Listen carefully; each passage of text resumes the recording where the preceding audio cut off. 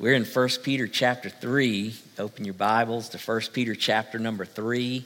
We've been walking through this book for a few weeks and just excited about where we are. I encourage you to read along with us as we go.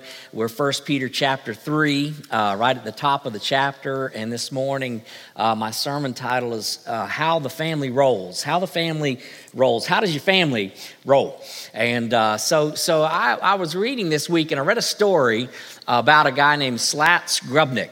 And he's a fellow from Chicago, and what he did and what he does is he sells Christmas trees during that time of year, has a lot. And there was one particular Christmas where this fellow had a young couple who didn't have much, came by the lot. In fact, it was recently, and $3. And so you say, man, $3 won't buy you a branch. But they had $3, and they came onto his lot, and they asked him, is there anything that he had? And so, back at the back, they had the throwaway trees, the Charlie Brown trees, and at the back of the lot. And he said, I'll give you 2 of those for the $3. And so they took the 2 trees and were very gracious and invited him, told him where they lived, said, come on by here, come by the house, love to have you at our home for just for a visit. And so a couple days went by, and he decided to swing by their house. And when he walked by their house, he noticed in their front window an amazing tree sitting in the window. And there was a part of him that looked at the tree, and he kind of was like,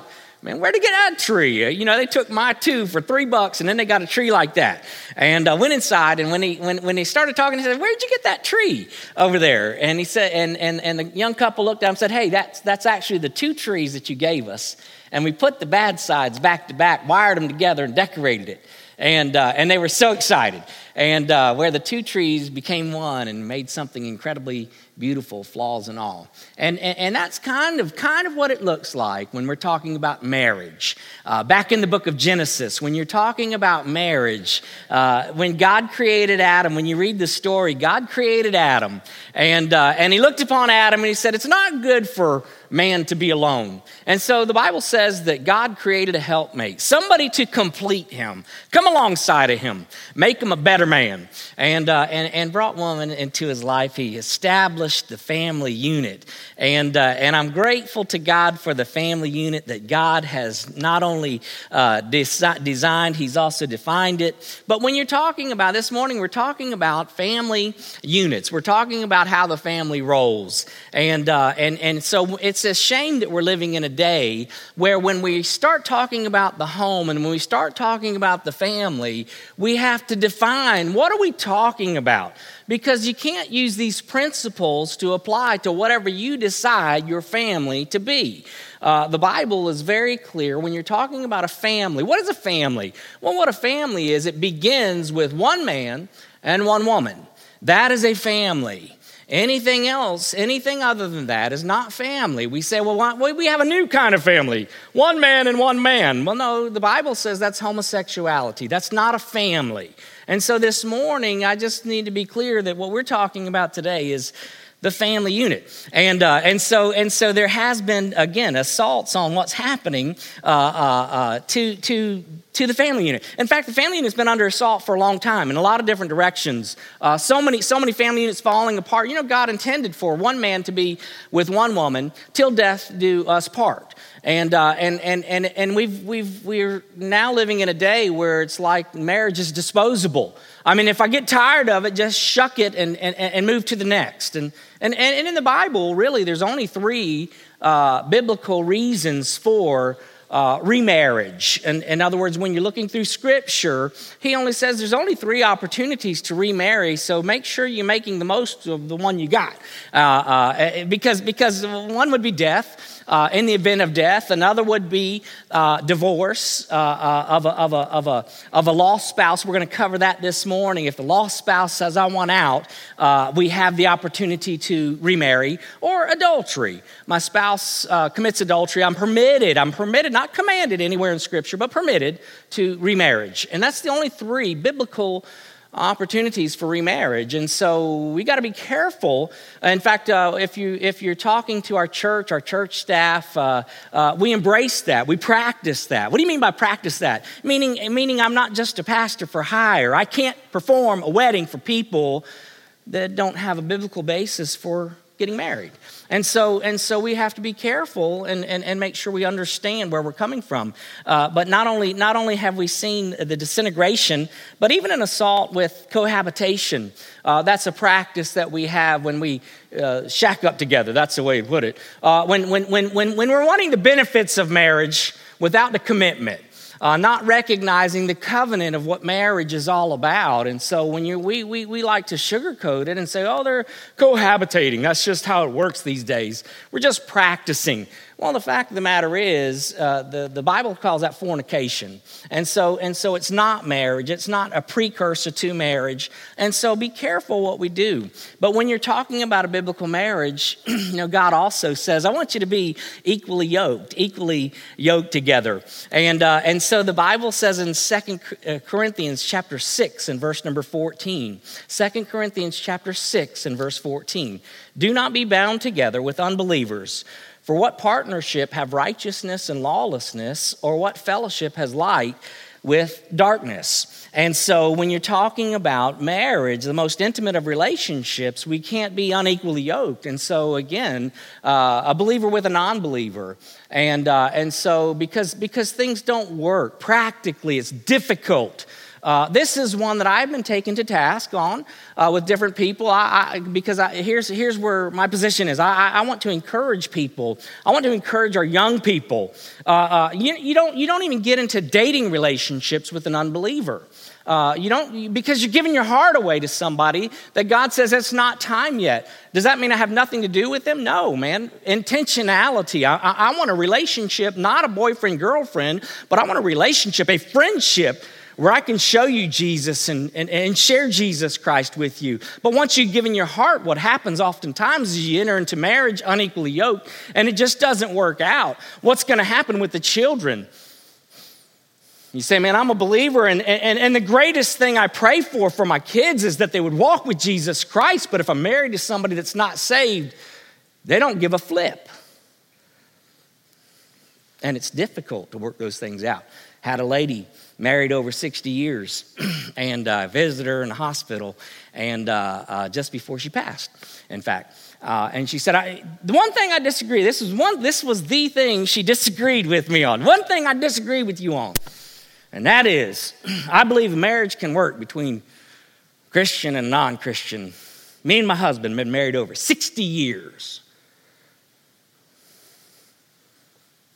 So, they had 5 kids. Not one were saved. If that's successful, now I didn't say that to her, but I'm just saying, it creates issues. It creates issues, unequally yoked. And so this morning, having already covered that, we're getting into a text of Scripture that's going to talk about what happens when you are bound to an unbeliever specifically. But when you're talking about God's design and God's define these roles, how the family roles and the different roles of marriage, know this, that it's God's plan for you to prosper you. In fact, Jesus over in John chapter 10 and verse number 10, the Bible says the thief comes to steal, to kill, and to destroy. And we see that happening. We see that happening in homes, in marriages. But Jesus said, but I have come so that you might have life and have it more abundantly. So the question has to be asked when you're talking about God's define and definition of marriage and roles for marriage and design for marriage. He has given us a handbook for marriage. And if it's his desire that it's abundant, then why are so many marriages just simply enduring or disintegrating? Why is that? And I think that the answer is basically authority. I know Scripture has roles, but I'm going to do it my way. And so this morning we have options. We have options. I'll do it my way, or I'll do it the way of the one who actually designed the family. And so God help us to understand how the family rolls this morning. 1 Peter chapter 3, verse number 1 and following. The Bible says this, in the same way. So it's a reference backwards. We're going to go there in just a minute. In the same way, you wives, be submissive to your own husbands, so that even if any of them are disobedient to the word, they may be won without a word by the behavior of their wives, and as they observe your chaste and respectful behavior. Your adornment must not be merely external, braiding the hair, wearing jewelry, gold jewelry, or putting on dresses, but let it be the hidden person of the heart, with the imperishable quality of a gentle and quiet spirit, which is precious in the sight of God. For in this way, in former times, the holy women also who hoped in God used to adorn themselves, being submissive to their own husbands, just as Sarah obeyed Abraham, calling him Lord. And by the way, don't check out this morning. I'm not asking you to call your husband Lord, all right? And you have become her children if you do what is right without being frightened by any fear. You husbands, in the same way, live with your wives in an understanding way, as with someone weaker, since she is a woman, and show her honor as a fellow heir of the grace of life, so that your prayers will not be hindered. And so this morning, just talking about it, addressing a specific situation here. So we're talking first century, and what's happening here is the spread of the gospel of Jesus Christ. People are getting saved, and so other parts of Scripture already tell us we're not to be unequally yoked. And so what's happening here? Well, what's happening is he's saying, hey, suppose you and your husband got married, and along the way you got saved, and now you're a Christian and he's not. And so there was some struggle taking place. Like, how do I fulfill my God-given roles in the family if my husband's not the spiritual leader in the home? What's it supposed to look like? What am I supposed to do? Do I divorce? Do I leave? What do I do in that situation? And so here Peter writes, and he says, well, here's the roles that we're to fulfill. And really, you know what he does? He doesn't even change the roles that were given, by the way, by the Apostle Paul back in Ephesians. And so when you look at it, he says there's a couple of things that I want to address. And by the way, when you look at this, it's interesting because he goes 6 verses talking about women and he spends 1 on the men. It doesn't mean that we don't need most help. I promise you. But he says, first of all, your conduct. He says, be submissive. And so be submissive. What do you mean to be submissive? What does that mean? What does that look like? Sometimes we struggle with that word, submissive. A couple of weeks ago, whole sermon of the previous chapter was on submission for the sake of souls. In other words, it's a ranking. It has to do really ultimately with leadership. It has to do with roles and how things function and how things work together. And so he gives reference. He says, in the same way. So who's he referring to? If you look back at 1 Peter chapter 2 and you read from verse 21 and following, his example is that of Jesus Christ, the Son to the Father. That's the example. In the same way as Jesus Christ is submissive to the Father. Now let me ask you this question. If we are all Christians or whoever has called on the name of the Lord Jesus Christ in this building is saved, born again. When we talk about God Almighty, we talk about triune God. That's Christian theology. What do you mean triune God? That means God is 3 persons and yet one. We have the Father, the Son, and the Holy Spirit. Now let me ask this question. Is any of them inferior to the other? It has nothing to do with inferiority. It has everything to do with the position that you have been given so that we work together. The Father, the Son, and the Holy Spirit. Jesus Christ himself said, if you've seen me, you've seen the Father. We are one. We're one.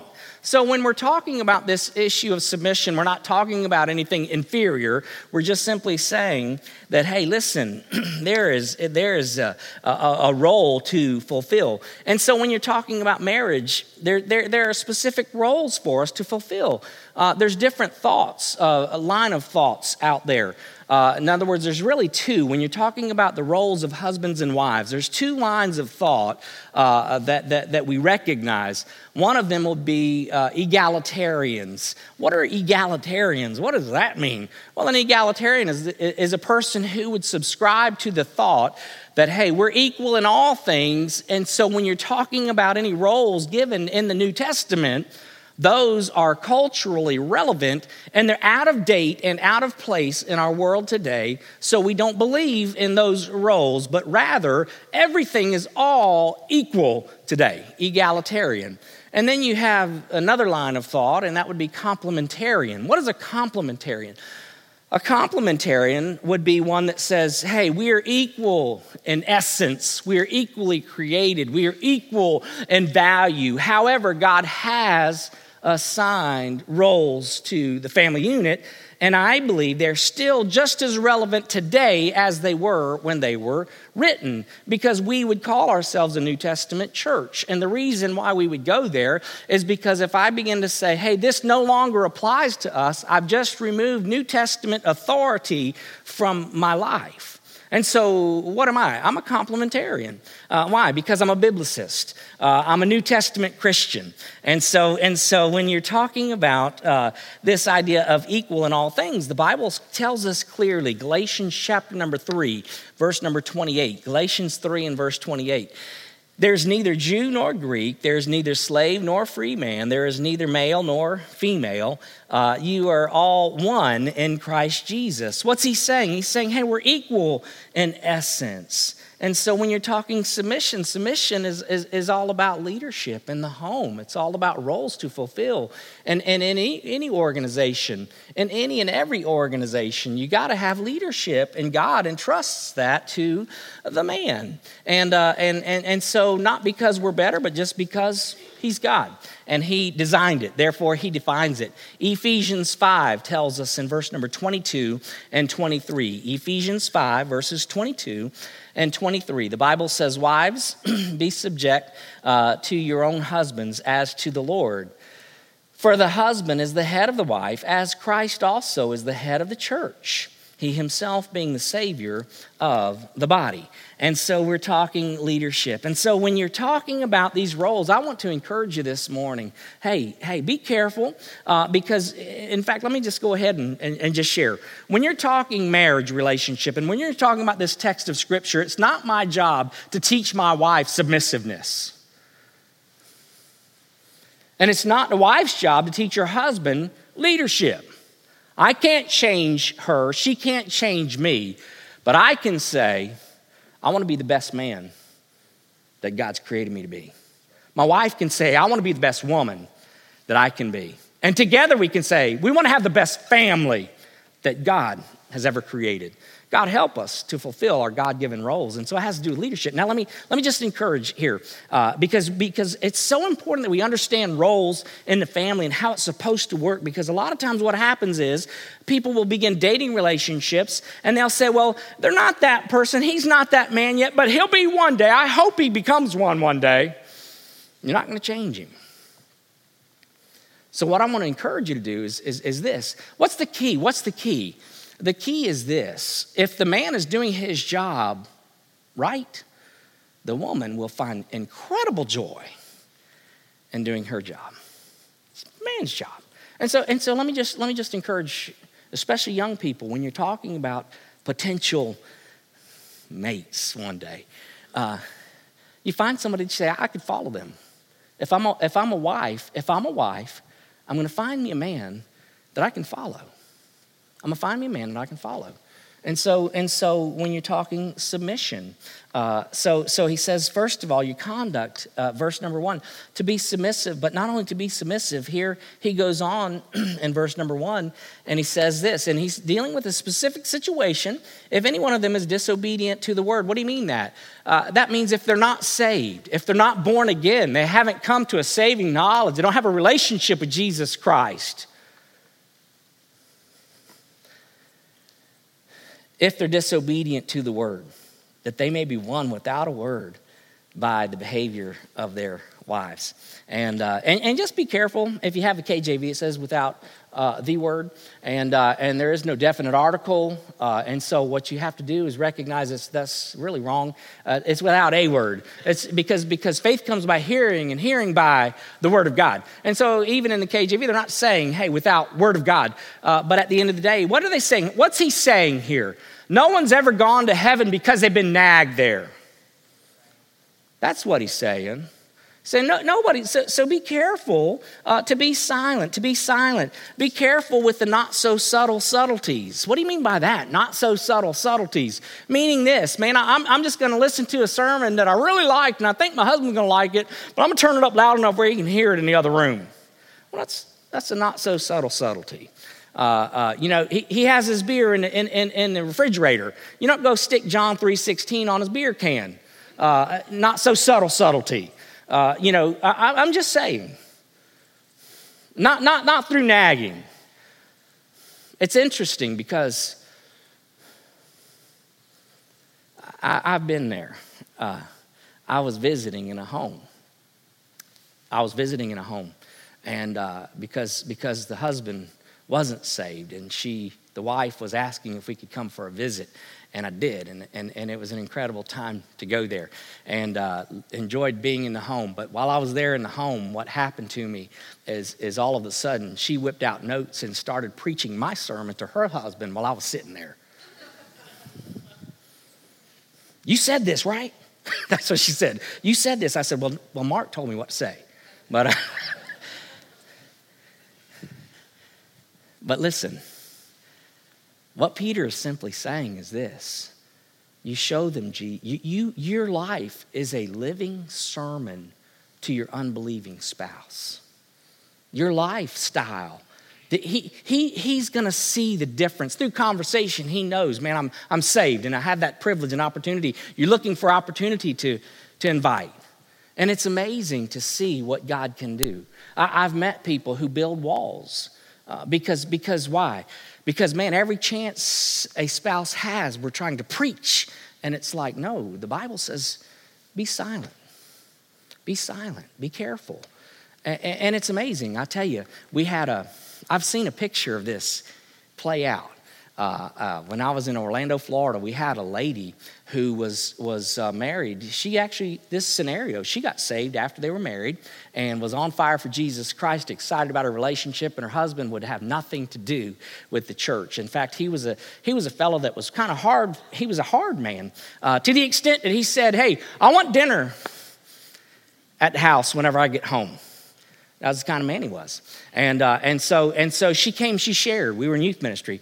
I want to serve Jesus. I want to serve Jesus. So she would get up early on Wednesday mornings and fix snacks for our teenagers. And on her way home from work, she would come by because she didn't have time to come because her husband expected her to be home and have the meal on the table when he got home. And so she would come by my office every Wednesday afternoon and drop off snacks for the teenagers because I want to just be some hands and feet. I just want to serve Jesus along the way. And she was submissive. She was quiet, and she would pray, and she would weep for her husband. But she didn't preach to him. She just lived the life. And man, I'm telling you, it took many, many years. But a couple of years ago, we got a phone call, and she said, you never guess what happened. My husband finally came, and he got saved. Life's changed. Today, they're serving together Jesus Christ. Principle works. God says, here's how it works. Here's how it works in the home. Be careful along the way. And so he says, make sure that you pay attention to your conduct. But then he goes on in verse number 3, and he says this, your adornment must not be merely external, braiding the hair and wearing gold jewelry or putting on dresses. And so he's dealing with clothing or that external issue. And he says this, he says, by the way, pay attention to what he's saying here, because there are some people that look at this verse of scripture and they'll equate homeliness to holiness. And that's not what he's saying. In fact, he says merely. What does that mean? It means it's okay. It's okay to take care of yourself on the outside. Aren't you thankful for makeup? Men, don't say amen right there, all right? We're thankful for those things. We're thankful to take care of ourselves on the outside. But listen, keep your priorities straight. I mean, if beauty's only skin deep, that doesn't last very long. So God help us to recognize. And that's what he's saying. Don't merely go over there. He's saying the most important part of you is what's happening on the inside and not on the outside. And so be careful. Be careful. In fact, I just encourage, and it's interesting because obviously we all know guys are very visual. We're visual people, And so I just want to say, especially to our younger people and older people, it doesn't matter, age doesn't matter, because I've seen it all, and you have too. If you're a lady, be careful how you dress. Can I tell you something? You can dress in a seductive way that every man's head will turn and look your way. But they're not looking for the right reason sometimes. And if all I'm doing is trying to flaunt the physical, God help me. He says those things are on the outside. Be careful how you deal with the outside, but focus on the inside. And the inside is what matters most. Your character matters most. You can turn a man's head.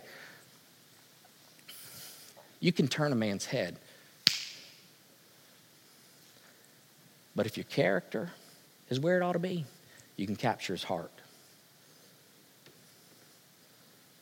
And that's what Peter's saying. Focus on character. He goes from the external, verse 3, 4, 5, and 6. He starts dealing with the internal character. He says in verse number 4, but let it be the hidden person of the heart, with the imperishable quality of a gentle and quiet spirit, which is precious in the sight of God. For in this way, in former times, the holy women also, who hoped in God, used to adorn themselves, being submissive to their own husbands, Talking family relationships here.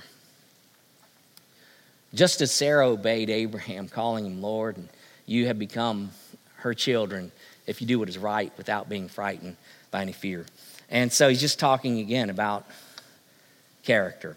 And when you're talking about character and what's going on the inside, he's describing, I believe, meekness. Meek character. What is meek character? It means it's strength under control. It means I don't have to be first, even if I'm most gifted. That's what that means, a quiet and a gentle spirit. What do you mean by that? Well, here's what I mean by that. I am incredibly grateful this morning. In fact, I want to encourage you to really get into the Word. I'm just a man like anybody else in this building in the process. I hadn't arrived. And this week, I can tell you, I've been studying, and I've been really focusing on, I want to be a better husband. I do. And God helped me to be a better husband. But he says, hey, wives, pay attention to your character. What do you mean by character? I'm so blessed this morning. I'm so thankful this morning. My wife is one who is, my wife Bonnie. I was thinking this week when I was thinking about this portion and just thinking, man, she is so gifted. She's more articulate than me. She's better looking than me. She's smarter than me. She's more organized than me. I don't know of anything, really, honestly, I don't know of any one thing that I'm better than her at. So I kind of got jealous. No, not really. I'm just very blessed. But can I tell you, and I mean that with all my heart. I'm sincere. I'm not just making that up. I'm not just preaching. I really do. She's better than me at so many things. But she chooses submission in our relationship. She doesn't try to fix me. She doesn't try to correct me. She says, I just want to bring honor to you. Not because I'm honorable. Not because I deserve it. But that's the God-given role that he has for her. And I'm grateful to God for that. I'm so thankful to God for that. Does it mean I'm better? No, I'm not. I'm not any better at all. But she's embraced that. And she has a quiet and submissive spirit. And I'm telling you right now, it's an incredible blessing in my life to have a wife who supports me in that way. For me, and this is just personal, I want to honor the Lord Jesus Christ with all my heart. But there's nothing like knowing that I honored my wife. Nothing like it. And although you preach and you're in front of people and you talk, at the end of the day, in fact, Sundays, at the end of Sundays, there's nothing better than hearing from my wife. Loved you today. did a good job today. Sometimes I think she's lying, but there's a book, His Needs, Her Needs. Some of y'all might be familiar with the book. If you're not, I'd encourage you to read it. Willard Harley Jr. wrote it. His Needs, Her Needs. And do you know what he did is he did this study, over 50,000 different questions to men and women, and he boiled down and said, here's the 5 greatest needs, generally speaking, that men have in their marital relationships. And do you know that number one that a man needs from his wife is admiration? Admiration. I mean, you can say, well, fooey on that. I mean, you can say that if you want, but I'm telling you right now, a man wants to know that, hey, I'm Superman to my wife.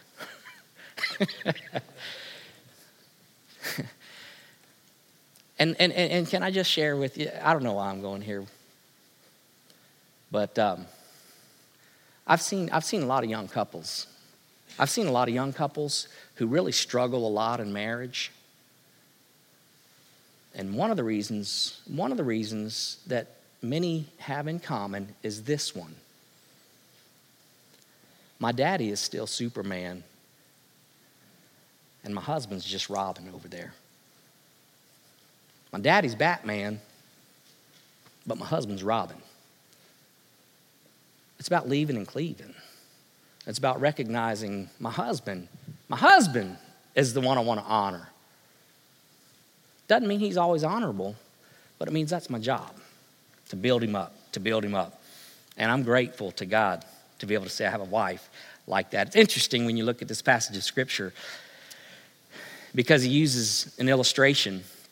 The illustration, he goes back, the Old Testament, he says, think about Sarah and Abraham. You look back at Sarah and Abraham and their story, and they weren't perfect people. Both of them made major mistakes along the way. But he uses them. Why did he use them? Because her heart was in the right place.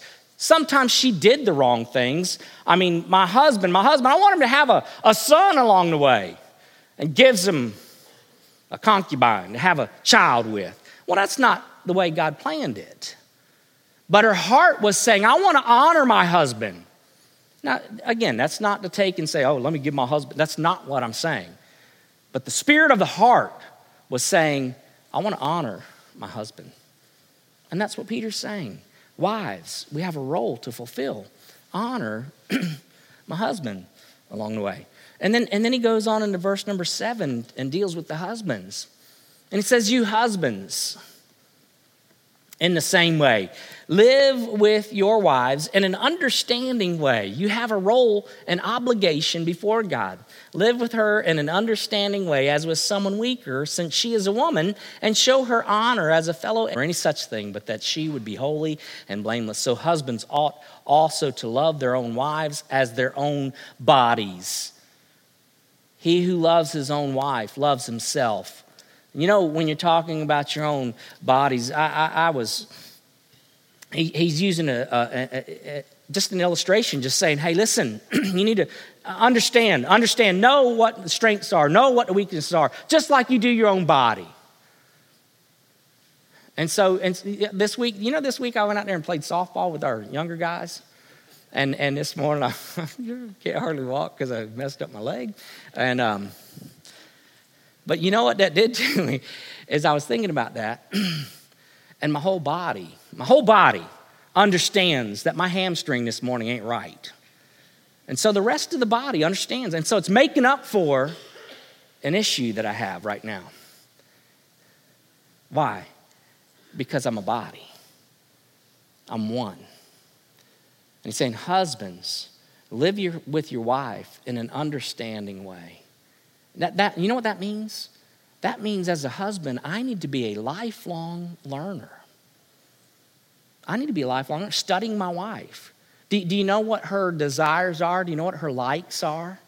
Do you know what really moves her? Your wife. Do you know? I mean, there's a lot of things. I'm thankful for my wife, and like, for example, I know that when she's stressed, she does retail therapy. She calls it retail therapy, shopping. And that's cool. So we'll support her in that. And really, I try to. I really do. And if a store has a bench up in the front, man, it really makes it nice. It really does. But seriously, what is it? What is it? Do I want to go there? No. But I know she does. And that's so simple. That's so simple. But sacrificing on behalf of my wife. Recognizing, man, there's some things that I want to do for her along the way. When you're talking about, again, his needs, her needs, same book, same author, looking at the wife and talking about the wife's needs, came up with the top 5.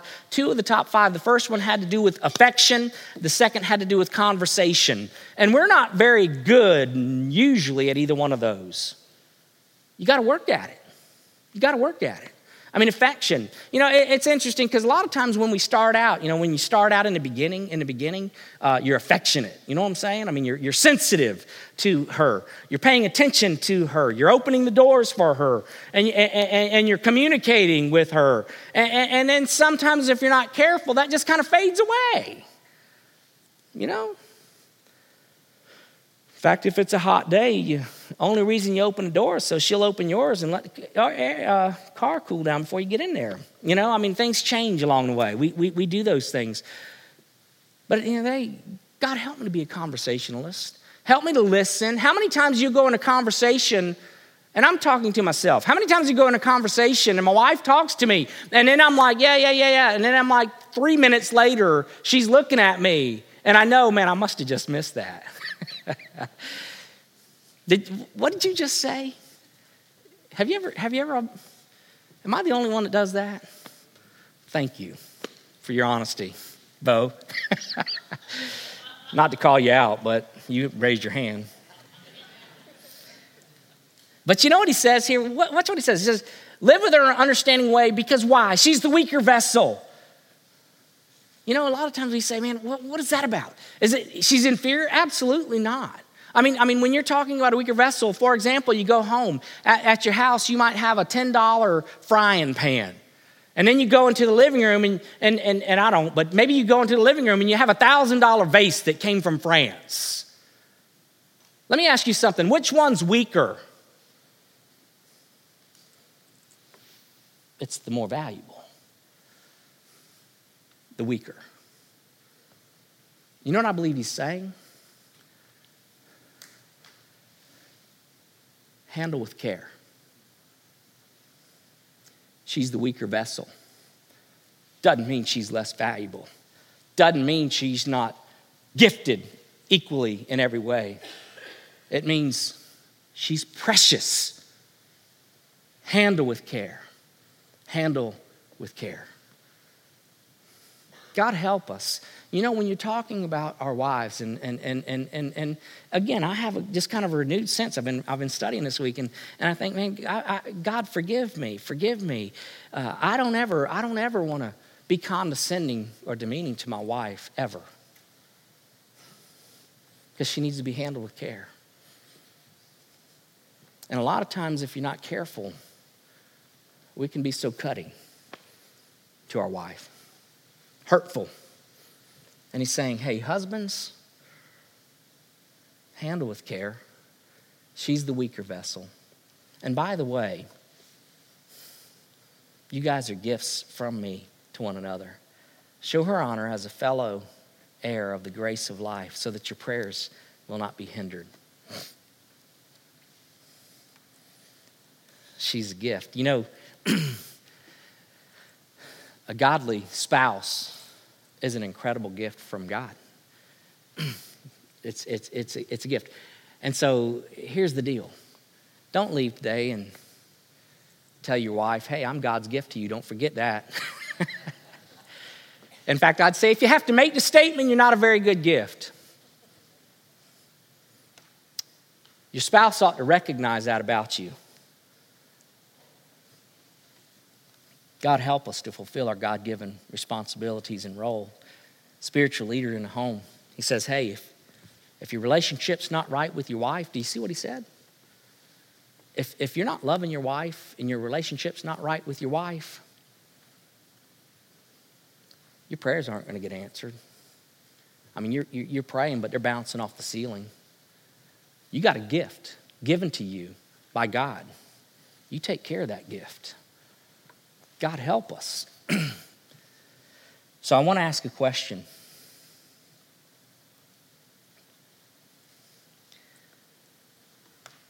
How's your family rolling? Is it rolling well? Or have the wheels fallen off? So just a question to consider. If you were your spouse,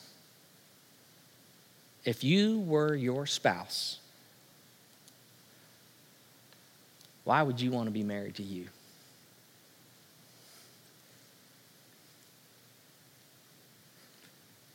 God help me be the man that God Almighty gifted Bonnie with. God help me be the spouse to the one that God gifted you with. God help us. Would you do me a favor and join me for prayer? This morning we're going to pray and we're going to sing a song. And after the song, we'll be down front. And I just want to invite you this morning. You know, this is roles of the family, but can I say that one could never be the spouse or enjoy the joys of life that God intends for them unless they're first saved. And so this morning, if you've never called on the name of the Lord Jesus Christ, I'm not talking about being religious, but I'm talking about being saved.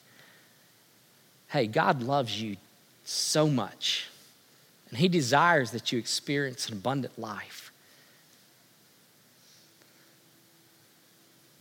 For God so loved the world that He gave His only begotten Son, that whoever believes on Him will not perish but have everlasting life. Have you ever called on the name of the Lord Jesus Christ and given Him your heart to be saved? It's about surrendering to His lordship. If you've never called on His name, I'm inviting you today, call on His name. Whosoever shall call upon the name of the Lord shall be saved. We'd love to pray with you. So this morning, if you'd like to talk, we're going to be here after the song. But maybe you're here this morning and say, man, I just really want to fall on my knees before the Father and just pray for my family, pray over my family. Man, we're inviting you today. During this song, after this song, you can stop where you are. If you want to come down front at the end and just fall on your knees before the Father and pray over your family, we're inviting you. We're inviting you. Maybe you're here this morning and saying, man, I'm a husband, but I'm nothing more than a deadbeat daddy because I'm not doing my job. Man, I want to encourage you today. Repent. God, from this day forward, I want to be a new man. Maybe you're a wife. You've struggled with this issue. Oh, just repent. You know, the Bible says that when we repent, there's times of refreshing in the presence of Jesus. So this is your time. Father, thank you for this day. God, I thank you for your love. I thank you, God, for your grace, for your mercy. God, I thank you that you designed the family unit. And God, you gave us really a handbook to follow for success. God, help us pay attention to the details. God, open our eyes, open my eyes as a husband to the needs of my wife. Help me be understanding. God, if there's anything in my life that I'm not willing to sacrifice, God, I want a willing heart. Help me. God, we love you. We thank you for this time together. In the name of Jesus, we pray. Amen.